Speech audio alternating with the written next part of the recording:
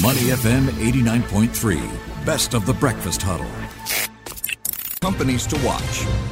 Money FM 89.3. Good morning. It's the Breakfast Huddle. Ellie Danka, Bharati Jagdish and Ryan Huang with you. It's time now for companies to watch. And it's a company we all know, trendy one, Tesla. Indeed. Elon Musk's EV giant. Now, just a few hours ago, Tesla reported its fourth quarter and full year 2021 earnings.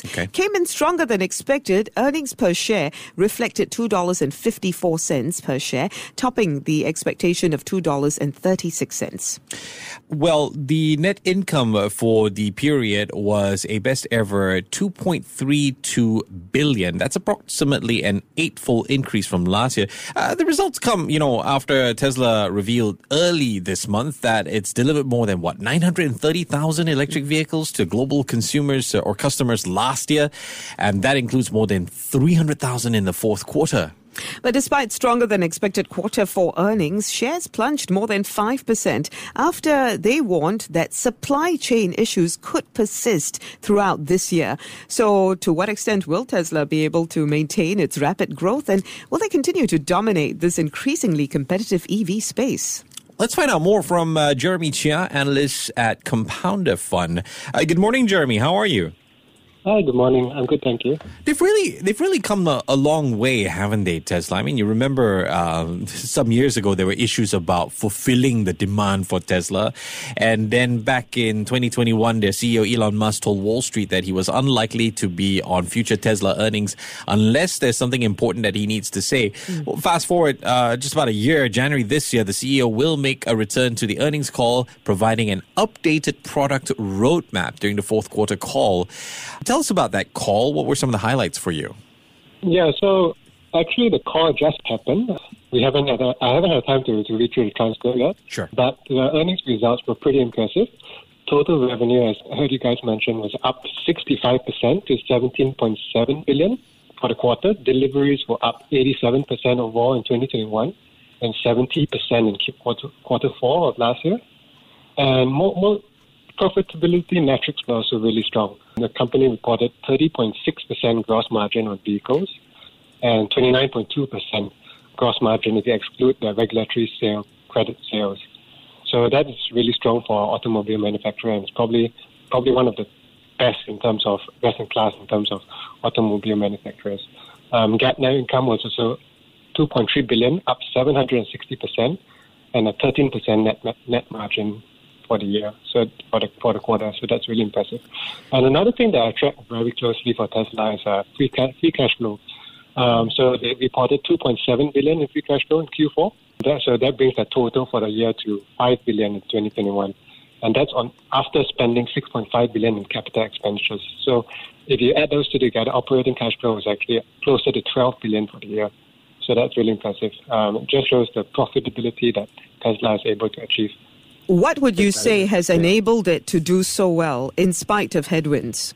Tesla has, like other automobile manufacturers, has been challenged by supply chain issues.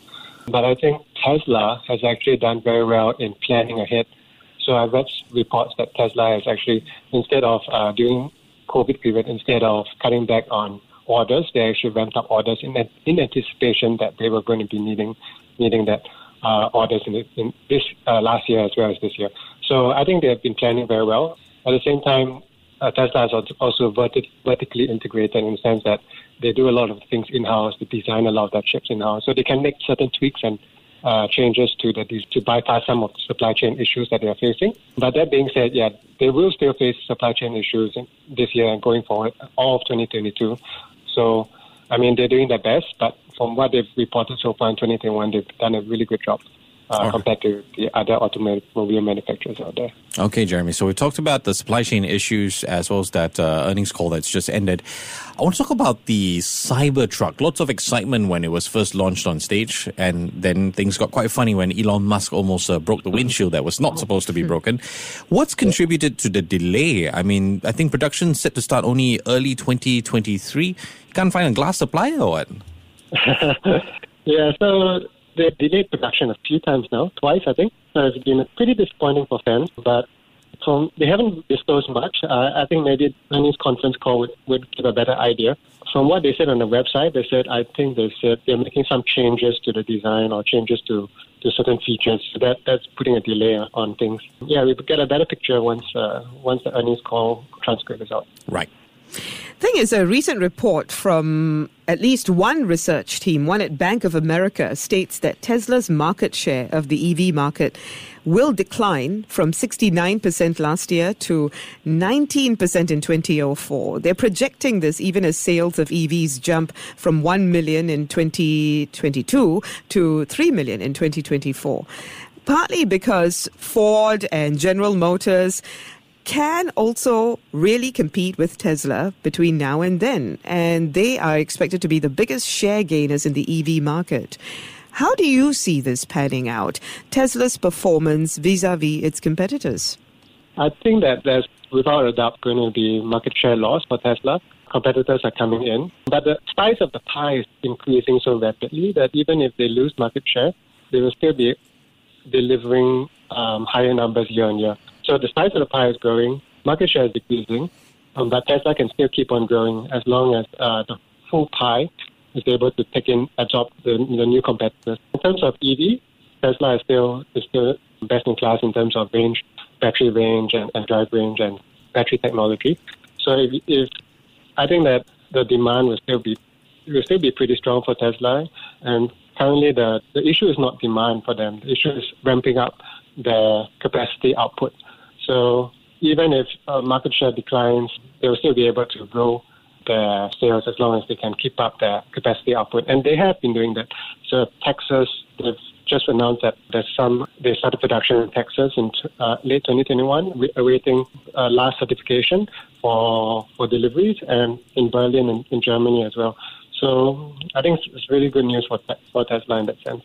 Interesting that you bring that up, Jeremy. And this is a little bit of a side question that I'm very curious about. What really makes Tesla so special? I mean, a lot of people have criticized them. You mentioned that they have superior battery life. Is this what fans really look at? I mean, last year Tesla recalled 500,000 cars in China, issues with hardware, issues with assisted driving software, potentially causing accidents, in fact. What do people really want in a Tesla? I mean, it sounds like a brand association.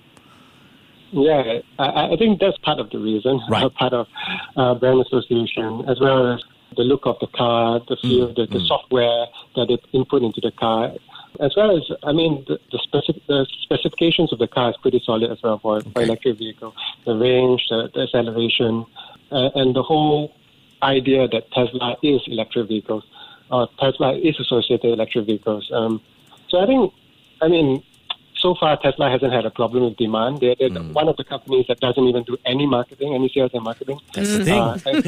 Advertising expenditure. So that's a pretty good sign for a company if you don't do any marketing and yet you can sell out all your output. So they're doing something special. Elon Musk is a marketing genius in a sense. Yeah, but the thing is, it can't be a perfect company, right? I mean, the detractors must have something right, at least. The fact that Tesla is overvalued, the fact that there's just way too much optimism, it's unrealistic. What do you have to say to the detractors? They can't be all wrong, right? Yeah, Tesla's valuation, if you look at it from a traditional metric point of view, is definitely much higher than most other automobile manufacturers in the space. And yeah, so there's a lot to unpack. You can argue that there's software sales coming in and that will bring in recurring revenue, and Tesla is still growing. So it's a very complicated company, and detractors will surely have their point of view.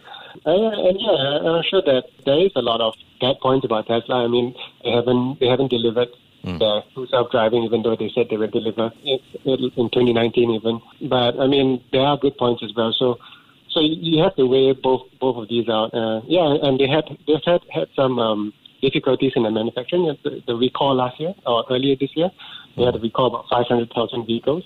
It's a minor issue, but that's still a problem, and that's also something that the pessimists or the detractors are pointing out. But so far the headline numbers are pretty good for Tesla. So I think overall, Tesla shareholders should be pretty pleased with the results. Yeah.